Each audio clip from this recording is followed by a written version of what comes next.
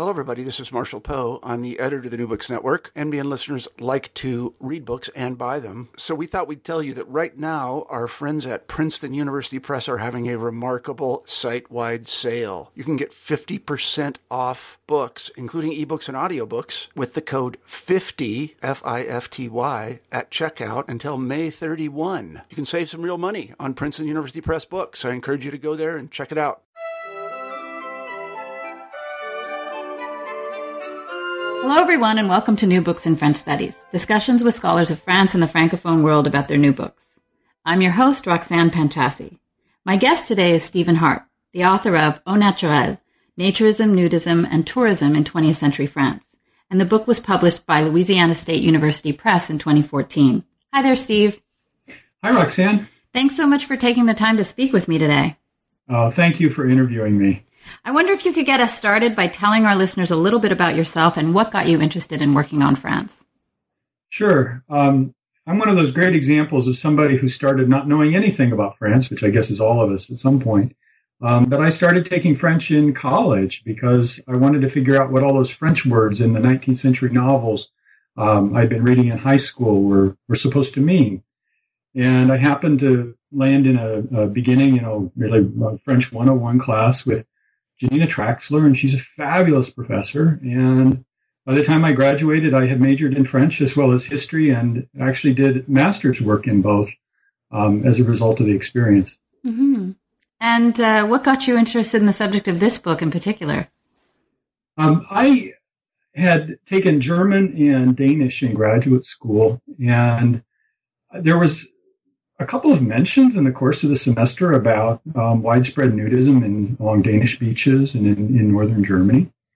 And then as I was doing dissertation research in Alsace in the early 1990s, I did a lot of bike riding, and I came across what I later found out was one of the earliest of the naturiste sites that was established in Alsace, at least in the modern period. And I'd talk with people, and I kept getting, sporadic references. So I sort of pulled those together when I finished a different project and thought, there must be more to this. And the more I read, the more I learned, and the more interesting it got. And like a lot of things we do, it resulted in a book. Mm-hmm.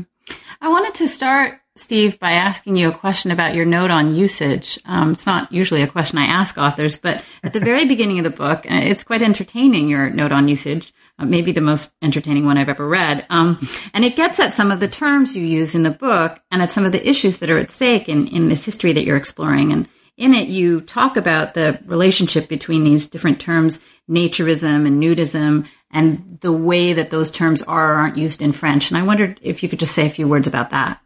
Yes, of course. I mean, the wonderful thing about cultural history is it's attuned us all into analyzing the simplest of words and thinking about, the various meanings embedded. And, in this case, it starts with the title of the book. Au naturel is not an expression in France that has anything to do with nudism. It basically means unseasoned. Like if you buy thon au naturel, you're buying unseasoned tuna. Mm-hmm. And then it involves the simple word naturism, which basically means nudism in France. And that is a result of some of the changes that I describe in the book, a way of making nudism palatable after World War II by emphasizing its natural qualities. But of course, it means something to Anglo-American speakers, but not much in France. And then there are simple terms that I think have to be described and are say something about the historical reality. So one of those that I have to describe at the beginning is slip. Looks like the English word slip. Mm-hmm. But it's not a women's undergarment. In France, it means kind of brief underwear, male or female. And I could have translated as Speedo, but Speedo is, of course, a brand name, and it's a later phenomenon. So brief, has you thinking about, male tighty-whities, So I went ahead and described that I'm going to use the term sleep, and then I go ahead and put it in the text. So I'm glad you liked it. And it was like the rest of the book, fun to write. But in this case, I thought it was really necessary to hit some of the key terms at the beginning. Mm-hmm. And so those words, naturism, nudism, what's the distinction between those two? It's a great question, and it morphs constantly over time. So in the interwar years, and then after 1945 in French, nudism is a little harsher. To get to that harshness today, you'd have to go to a term like apoilism, as in the term à poil, down to the hair or down to the skin. And so naturism sounded more palatable. It emphasizes the natural. But then in English, the temptation would be to say, I would be tempted to say that nudism is basically naturism. And on the most simple level, we could translate it directly. But then naturism exists, and for a while, in the interwar years, meant something. I'm relying on Brian Hoffman's dissertation for this and his forthcoming book, which is just going to be excellent. Naturism could mean more natural as compared to nudism. But that shifts, according to him, and I think he's absolutely right, by the 1990s, where nudism became palatable and naturism implied something that was a little bit more sexual than nudism. So, like so many terms, they vary massively over time. And, the great thing about history is that we try to nail down what somebody or what a series of people meant at a given point in time, because it usually reveals deeper meanings. Mm-hmm.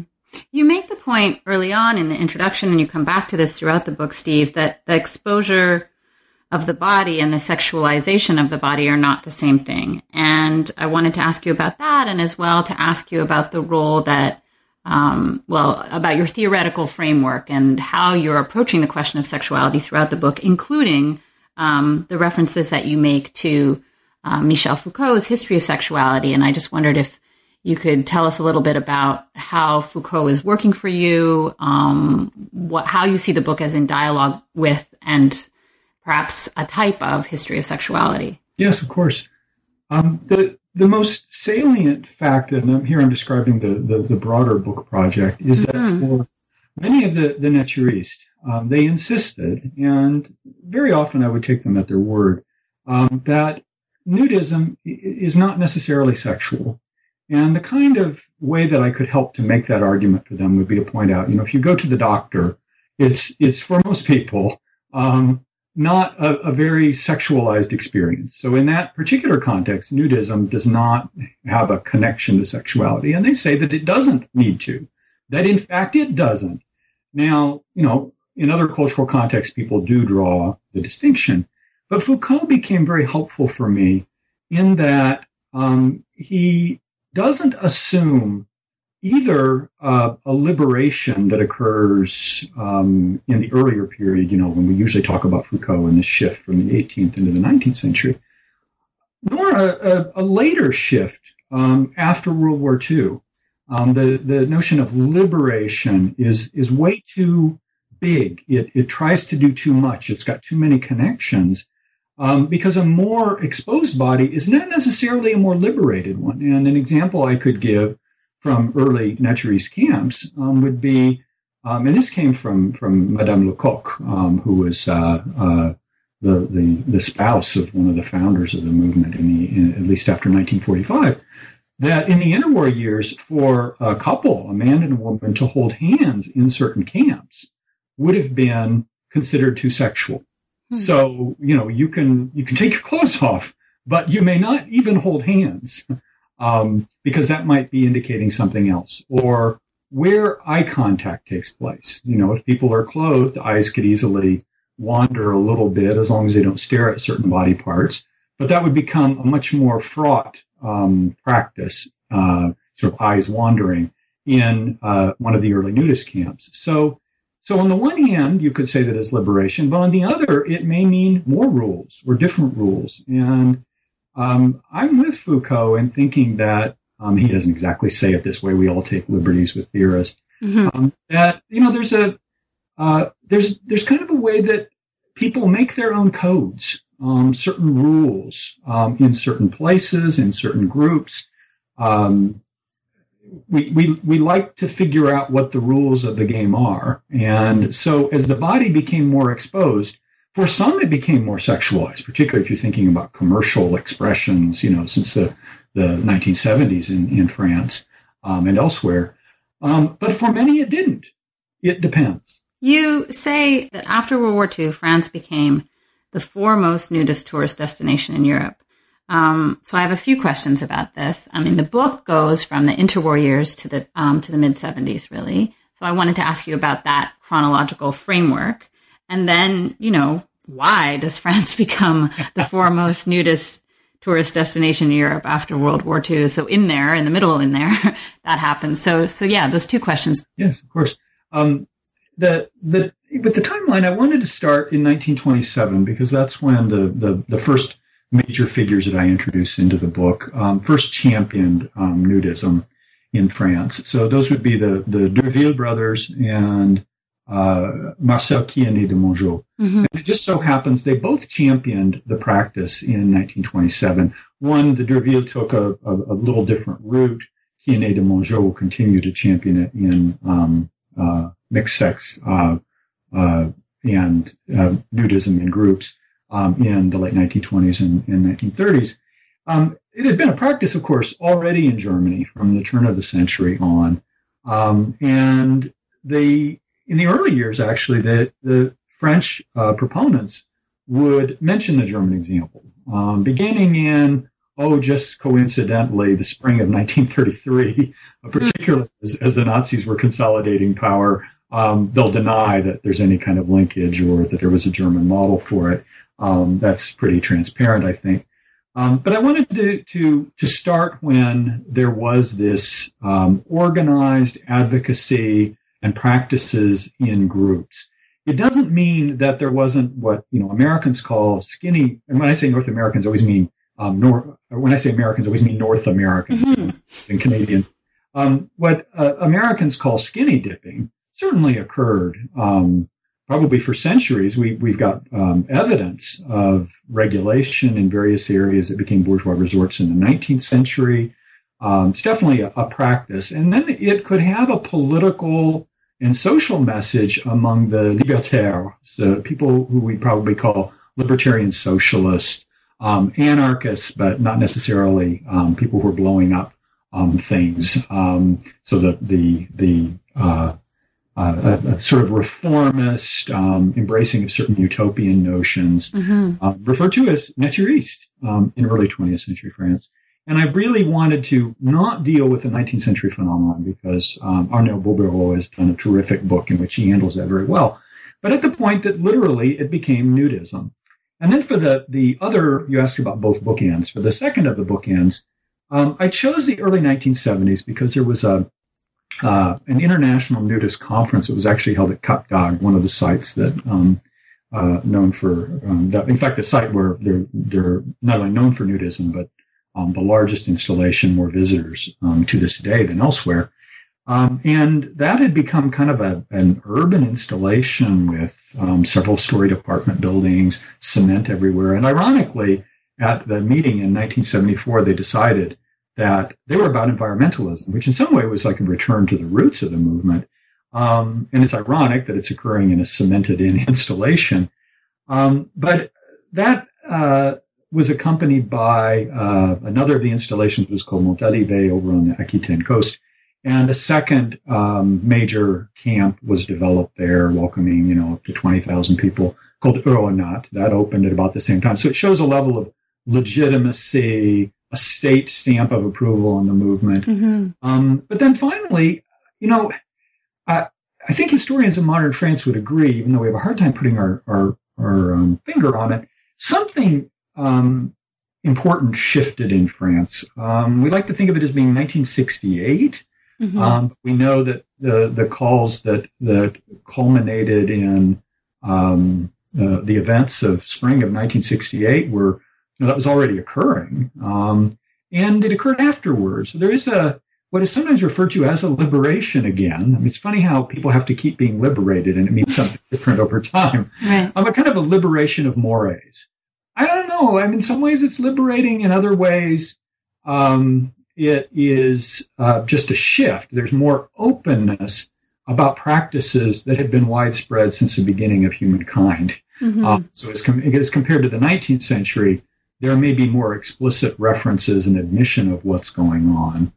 In some cases in France, it's actually, I think, the influence of the power of social sciences. Social scientists say, let's examine a practice without judging it first, rather than, a more traditionally moralistic approach, which, is widespread still in the U.S. on a lot of issues, that says we don't think people should do it.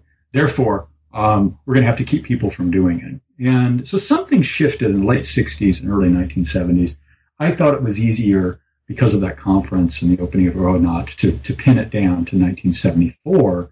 But sometime in that period of the late 60s and 1970s. And, that's the beauty of an epilogue, because they allow us to kind of fill it in and, develop it. And we don't have to be, we're not under the same constraints of saying, well, it's definitely this year or that year, because some of these phenomena, like, how people take off their clothes on beaches, is pretty fluid, particularly in the 1970s.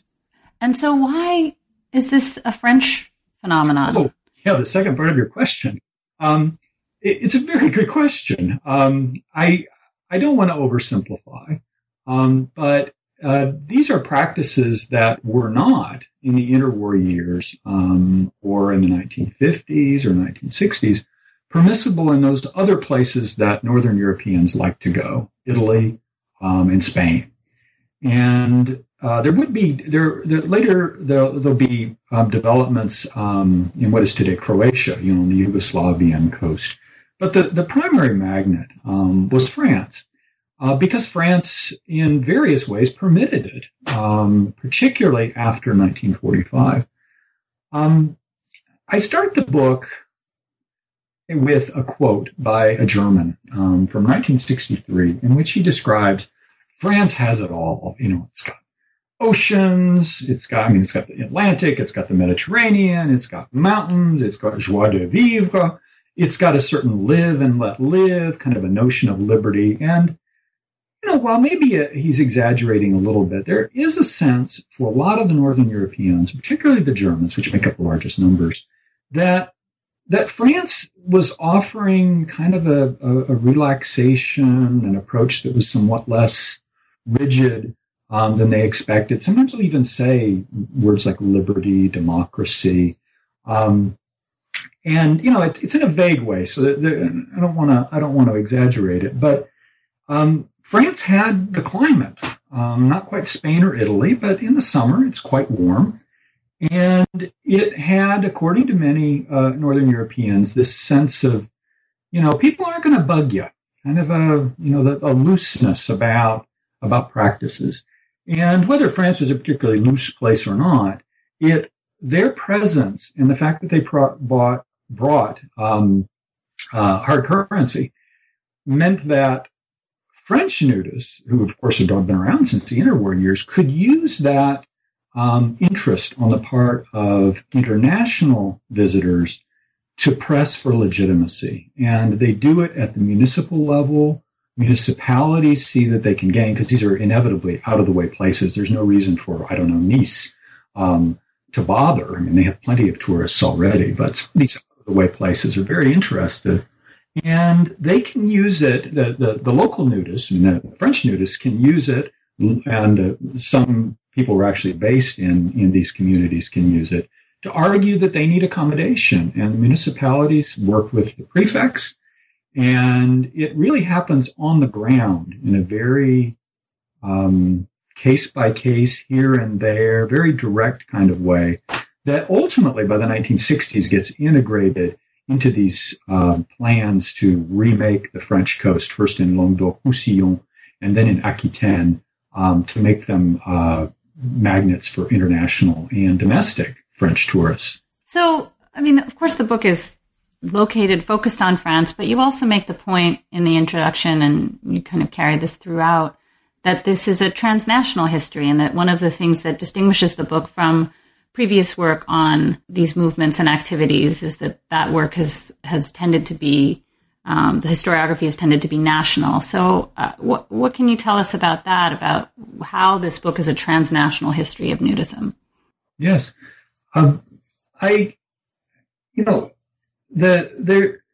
you're absolutely right. I do make the argument that we've tended to see this as national. There's very little literature on nudism historical literature on nudism in France. You could get the impression from it that there wasn't much going on. Quite a bit more on Germany. And of course, it was a more important phenomenon in Germany, but it also has caught scholars' eyes sooner in terms of projects. About half of the nudists who came to France in the 1940s, 50s, 60s, and up to the present are international, that is, outside of France. Today, we might say they're European because that's where most of them were coming from. At the time, until the European Union really took form and increasingly could argue for something like a European identity, they were simply referred to as foreigners, and they. It's a movement of people, like some of the studies that have appeared in the last 10 years on immigration or migration, that can be traced through transnational history. And that we have a tendency among historians to, thankfully, kind of poo-poo new faddish words. We're not big fans of neologisms, but I think transnationalism's got something going for it.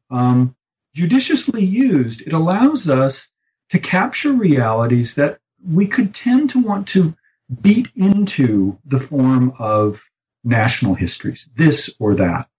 There's an earlier predecessor to transnational history, comparative history. My dissertation and first book were in the field of comparative history.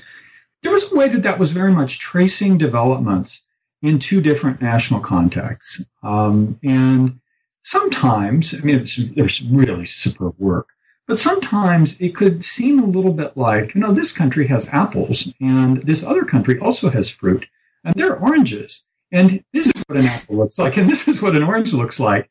And, we made some important contributions with that model, but it didn't allow us to deal as much with a transnational movement of people and to track particularly their own constructions of identity as they were moving in different parts of the world.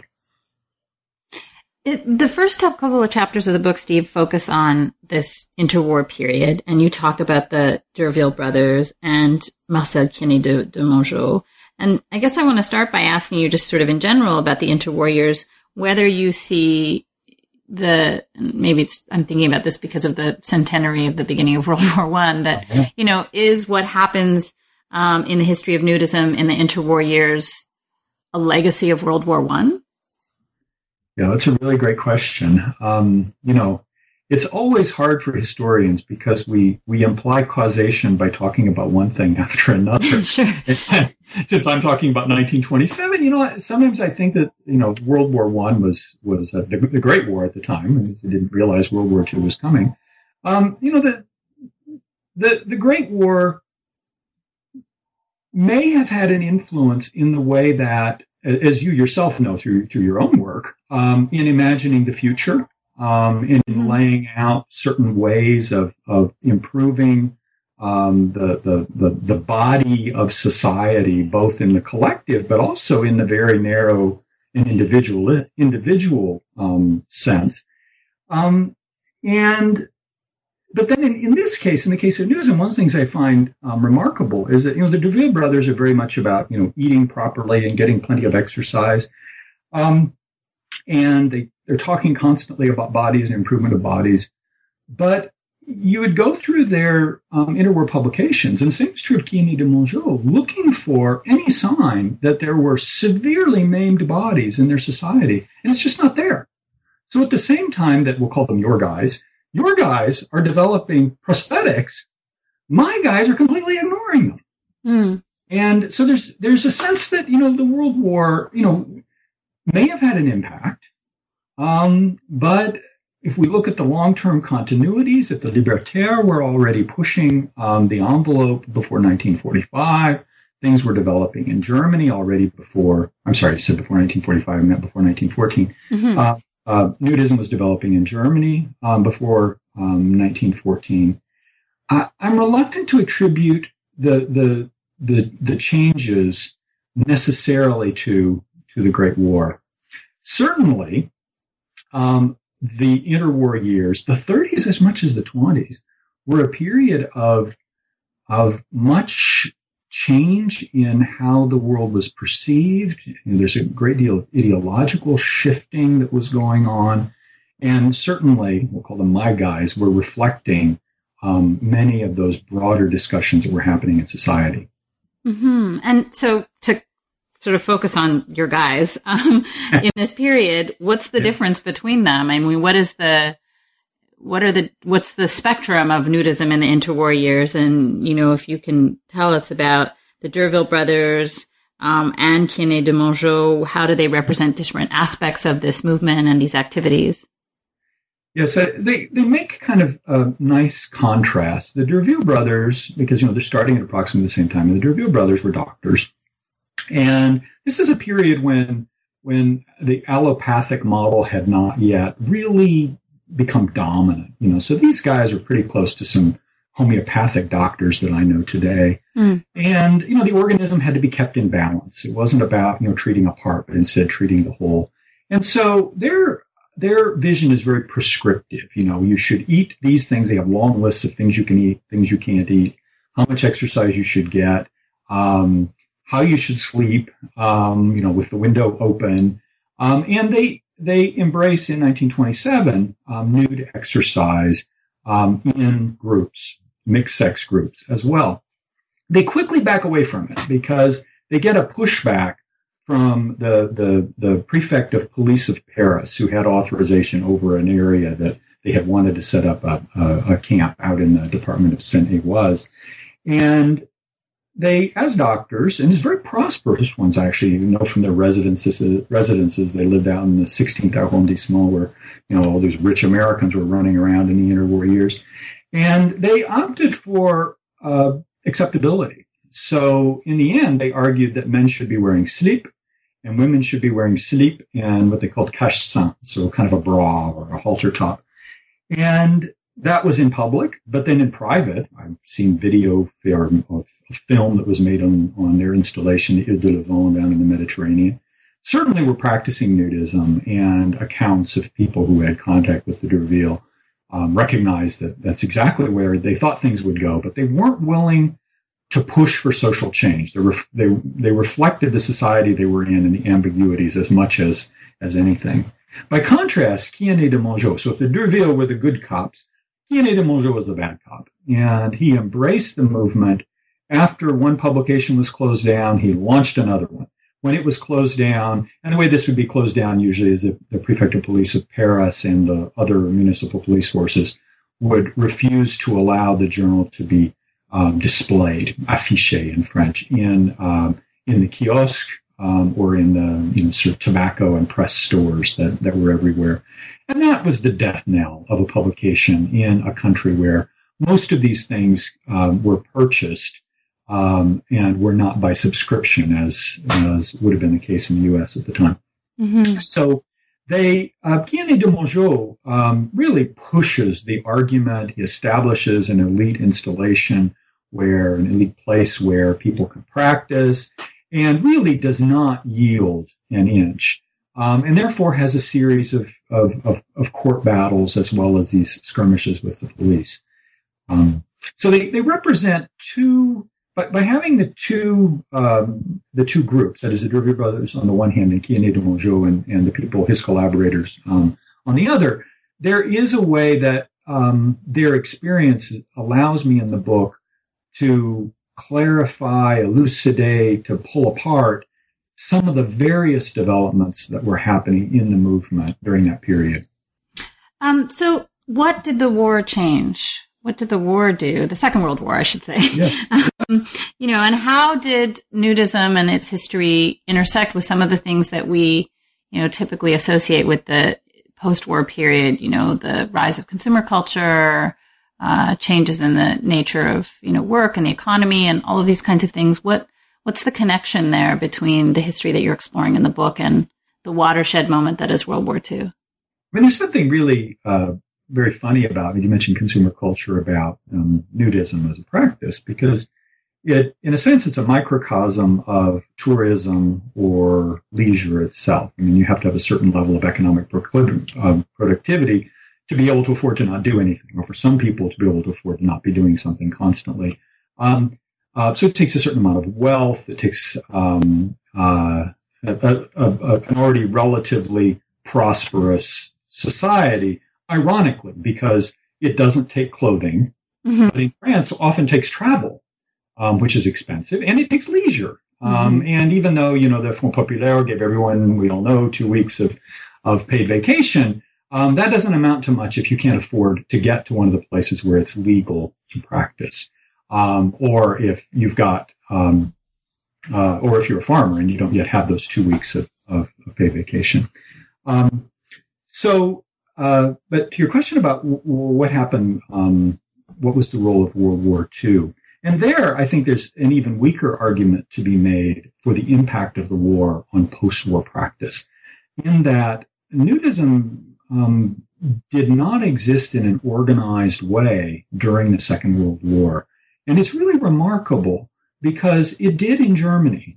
Contrary to some of the early scholarship, we now know that German groups that were not affiliated with the Social Democrats, which actually the majority of nudists in the 1920s were Social Democrats, but for the bourgeois groups, a more centrist and right-wing part of the political spectrum, in essence were merged into Nazi organizations. It basically became I'm oversimplifying and saying Nazi nudist groups, but they were. And in the early 1940s, legislation was established in Germany that made them completely acceptable. And it's one of those great examples because it reminds us again, like in so many other cases, that Vichy was French. It was not an imposition of the Germans. And many of the prefects in southern France, in the areas not occupied by German troops till 1942, and that had prefects appointed by Vichy. So there's no way that you could say there was another German influence operating behind the scenes, influencing the prefects. Were quite adamant that no nudism would exist, and undertook efforts that didn't exist in the same way in Germany, and had nothing to do with the politics of the groups. So the movement really had to reconstitute itself, and after the Second World War. So if the war had a major impact, it would be in the sense that the groups either had the burden or the opportunity to reconstitute themselves and to figure out how they were going to justify their practices, how they were going to make all of this work. So there's a new leadership after 1945, even though it came from the ranks of the people involved in the movement in the interwar years. So the last, the second half of the book, Steve, is really focused on, it's not that you don't talk about places in France in the first couple of chapters, but in the second part of the book, you really focus on these three sites, L'Île du Levant, Montalivet, and Cap d'Agde. So I wanted to just ask you to give kind of a locations for all of these places. Yes. And then I guess I have a question about the extent to which, the book is a history of these practices and of tourism and movement of people. But insofar as you're interested in place and these natural spaces, would you say that the book contributes to something we might call an environmental history? Yeah, you ask good questions. I'm lucky in that the organization of a book comes for most of us, I think, from the material that we're dealing with. And I was fortunate that the D'Urville brothers established what's called in English a nudist colony on the Île du Levant, which is in the Mediterranean, off the coast of Hyères or Le Vendoux, down off of it's part of the department of the Var, off the coast there. And they did that in the interwar years, but it really thrived after World War II. So I could use that as a transition to move from these earlier groups that had installations that were quite small with the individuals to the chapter 3 talking about the Ile de Levant that had been of the D'Urville brothers, and then Montalivet, which is a creation of Albert Lecoq. And then by the time we get to Cap d'Agde, I can't point to an individual who was particularly important. So you're right. The book kind of shifts over its course from focusing on individuals to places, even though there are places earlier and there are individuals later. Sure. It was nice that middle chapter, chapter 3, allowed me to make that transition that didn't do violence to chronology or, frankly, the facts. So in the second part of the book, as you point out, I deal with the Ile de Levant, and that was an area, like I said, that the D'Urville brothers established in the 30s that began welcoming large numbers of nudists, up to 30,000 in the early 1950s, on a relatively small space, particularly as the French Navy was taking over big chunks, most of the island, for missile tests or projectile tests in the late 1950s. And of course, wherever there's a conflict, a difference of opinion about how a space is going to be used, that leaves a nice paper trail. So the municipality of Hyères, which had control or was part of the commune, the municipality of Hyères, had control over the Ile de Levant, wanted to preserve this as a space for nude practices, and therefore fought pretty hard with other French authorities, including the French Navy, to preserve. And then the fourth chapter deals with Albert Lecoq, but as part of it, focuses on Montalivet, which is on the Aquitaine coast to the northwest of Bordeaux, in the commune in the municipality of Vendée-Montalivet. And there, some of the same practices occurred. It's anybody who's seen the Aquitaine beaches are these huge expanses of sand, and at the time, there were very few people there. While there was a bit of an infrastructure, because of course that's where the German Atlantic Wall had been built during World War II. So Montalivet, ironically enough, which would be welcoming a fair number of Germans in the 1950s and after, profited from the fact that the cement road that ran to it, the paved road that ran to it, was built by the Germans as part of fortifications. And in fact, all along that coast, you can still see the blockhouses that increasingly are falling into the sea. I was very lucky that the press was generous with illustrations as well as maps. So I actually have a picture of one of those blockhouses that's now toppled over as the beach is being eroded. And then the fifth of these spaces, Cap d'Agde, really came into its own. It was founded in the late 50s. It really came into its own in the 1960s, in particular the 1970s. And whereas the Ile de Levant was barely developed, Montalivet was very much a sort of organization and Lecoq-controlled camp.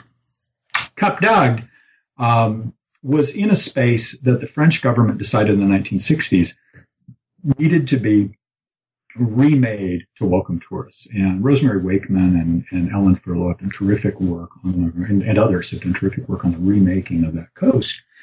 But there was already a nudist camp there. So there's a very interesting discussion that takes place within it's called the Racine mission. So it's got one of those long, aménagement du territoire de Languedoc-Roussillon. And I'm sure I'm forgetting a couple of nouns there. And it just got shorthanded as, the Racine mission.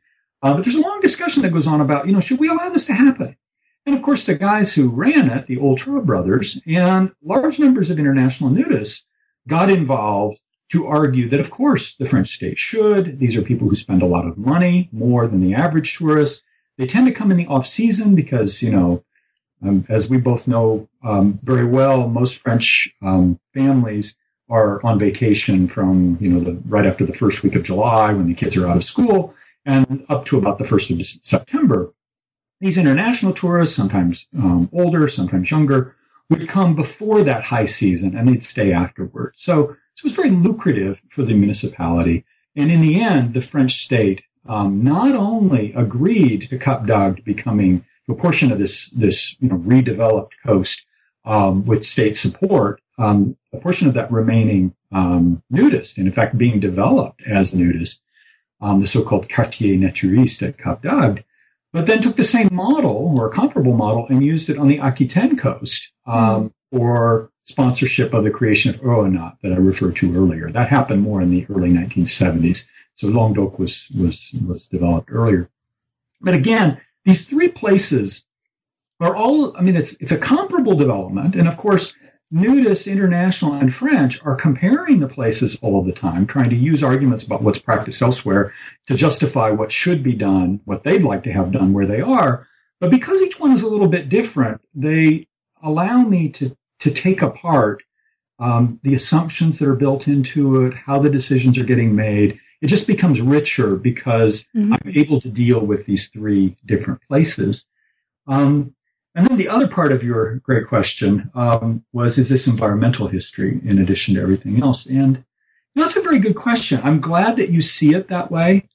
I had a student who has done a lot of work in geography, and what she said is that in geography, we call this a history of spaces. And that's what the environment is, after all. So I guess my answer to your question is yes. It is a history of spaces, uses of spaces, how people legitimate why they should use the space and how they should use the space. And whenever possible, of course, if there's a conflict over the usage of this space, that provides a rich domain for us as historians to explore what's taken for granted on both sides of the argument, but also what the agendas are of people who are trying to argue for their particular usage of this little piece of the environment. Well, and it does seem like the figures that you're talking about and the history that you're exploring, at least in the post-war period, before even, are engaged in the question of what the natural is, right?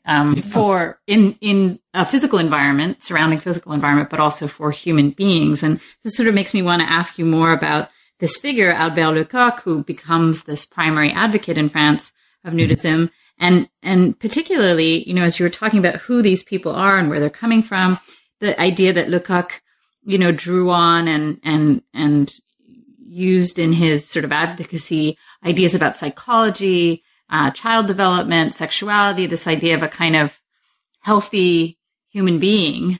And I wanted to ask you to say more about that, what his shift is in terms of, from earlier figures who are advocates of nudism. What does Lecoq bring to the discourse of nudism and to the movement? Yes, one of his admirers referred to him as a manager, and in many respects that was his gift. He wasn't that much of an innovator. What he figured out was to take the health-oriented agenda of the Derville brothers, who, after all, were doctors, and to use that to argue for the social acceptability of out-and-out nudism. So when he used the term naturism, he's really the one that used the term naturism to mean nudism and other stuff. And yet, if you think about it, he was, in arguing that people should be nude, he was really following publicly the agenda of Quiéné de Mongeau. And some of the ideas, not all of them, but some of the ideas in Quiéné de Mongeau's circle about the preference of nudism for maintenance of health, but also for a psychological, as you point out, a psychological health. So Lecoq argued that nudism was ipso facto sex ed, that there would not be a problem for young people if they grew up in a naturist environment in adolescence and in their 1920s, because after all, there wouldn't be a fake mystery. Nudism had, after all, been separated from sexuality, and that would be healthy. Mm-hmm. But, all of this stuff is ironic. All of life is ironic if you think about it. Just as Cap d'Agde was a cemented-in apartment installation where people were saying that they were getting back to nature, or Montalivet had 15,000 people in very close proximity, thousands on the beach at once, in relatively close quarters, who had to use a fair amount of energy, meaning fossil fuel, to get themselves there.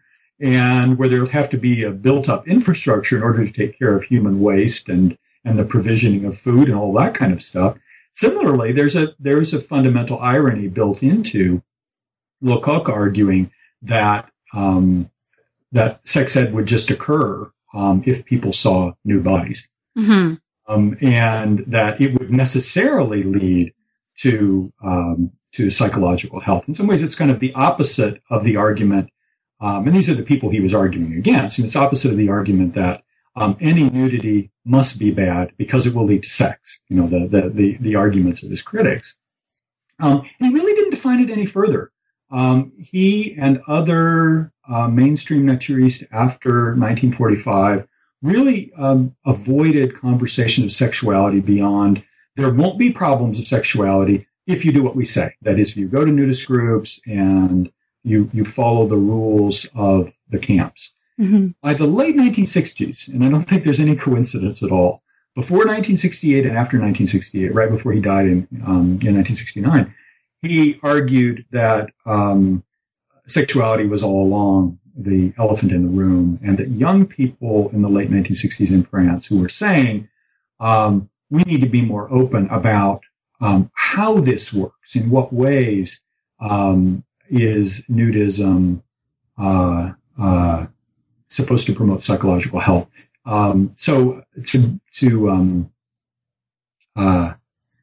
give you an example, in the 1930s, Kiani de Mongeau argued that if there was an exposure of young people to nude bodies, then the boys would not masturbate. And if they didn't masturbate, then they wouldn't become invertis or homosexuals. And if they didn't become homosexuals, they wouldn't get VD. Now, I recognize that those three things, there's no linkage in our minds, but there were linkages made regularly in the interwar years, as Carolyn Dean's book has pointed out. And he just kind of repeats that after 1945 to the extent that he comments on it at all. And then by the late 1960s is saying, no. We need to rethink these positions. Let's have a conversation. And to a large extent, the mainstream organization never had that conversation, or when it did in the 70s and 80s, it fractured over it. Once they were successful, that is, there's widespread nudism, it's socially acceptable, there wasn't a reason for people to hew to groups, and they really didn't have to find arguments for justifying what they were doing. You say at a certain point in the book, Steve, that there was a social, and what you just said made me think of this again, and a sexual conservatism to nudism, particularly in the 1950s. And I think that might not seem intuitive to most people. So what you were just saying about, is it strictly speaking a defensive posture, or can we really see in some strange way, or maybe not so strange way, that nudism reflects some of the things that we might, in a kind of global Western way, associate with the 50s and the conformism of the 50s and the moral conservatism of the 50s. Does nudism actually express that rather than some liberation? Yeah, I think you're right that it does. I'm amazed in looking at the longer, I don't want to say longue durée, because we're really not talking, the analyste meant very long periods when they use that term, but a longer duration of history that embraces the interwar years and the post-war years. Because I continue, when I'm looking at both in sort of the same framework of analysis, to be surprised by, despite knowing about the 1950s all along, but I'm surprised in many ways by how socially conservative the 50s were compared with the 30s as well as the 20s. And I think that the naturalists are reflecting that broader sort of zeitgeist of the 1950s. And, there's a strategy on Lecoq's part. He certainly doesn't want to do too much that is going to condemn the movement in the eyes of most people, not because he wouldn't be able to figure out how to take his pants off, but because the movement would not be able to grow. From everything that I've read, he earnestly believed that people would be better off. And, sometimes there are proclamations of world peace and everything else, but people would be better off if they practiced what he preached. And So I think that he believed it. He avoided those conversations about sexuality in the sort of sub rosa discussions that occurred and conversations I've had with people in the movement. I've been given no indication that Lecoq was using the movement in any way for spouse swapping or anything else. He appears to have really believed the agenda he set out. But as a manager, he noticed that society was changing in the late 1960s and argued that if the movement was going to be successful, it had to change as society was changing. So given that shift in the 60s, I think you're right. His strategy in the 1950s was to do something that was very comparable in a context where he didn't see a better way to proceed. So ironically enough, he was not arguing that there was any particular liberation. He'd sometimes use the term, as many naturistes did, of liberty, liberté. But often it was put in kind of a democratic format. We should be allowed to do what we want to do that does not harm other people, kind of a classic definition of liberalism. Mm-hmm. Well, this, easily leads me to my next set of questions, which is about the state. You've mentioned a couple of times what the state had an interest in terms of developing tourism and other things. And so where does the French state, French legislation, French politics fit into all of this? And, what was political, if anything, about nudism in France? Sure.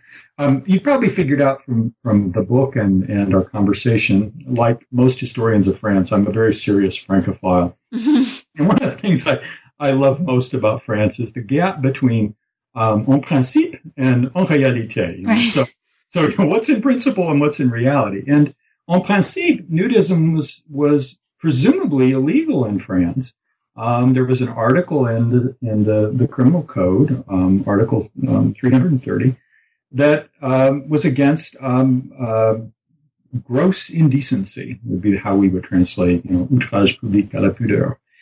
And that remained on the books until the 1990s, when it was replaced by something equally sort of broad that you could read about anything into. But because it was broad, it had to be interpreted. And we have a tendency to think of France as a place that had the Roman law tradition of codes without jurisprudence. And it's just not true. Just as there are law codes in, the U.S. or in Canada, and there are laws in Britain too. It's not just precedent. There are laws and then jurisprudence. So even if you accept that assumption of a Roman law model, nevertheless, there's a significant amount of jurisprudence. And so as issues arose, not only did municipalities have to decide what they were going to prosecute or who they were going to arrest and who they were going to try to prosecute, en réalité, as opposed to, in principle, but judges have to figure out how to apply the law. And what it meant was that over time, the law got applied differently in different municipalities. In places that did not have problems attracting tourists and where there were large numbers of people, there was no move to change how Article 330 was read. But in areas that didn't have that kind of presence, municipalities argued for not only on the level of what they enforced and they didn't enforce, but in cases of problems, argued for a different approach. So this is one of those cases where, while we may think of France as being a very centralized state, which of course it was and to a large extent still is, nevertheless, there's a fair amount of local variation, sometimes under the radar of the prefects, in other cases known by the prefects. So there's a difference among municipalities, and there's a difference in different departments, depending on how the prefects interpreted the law.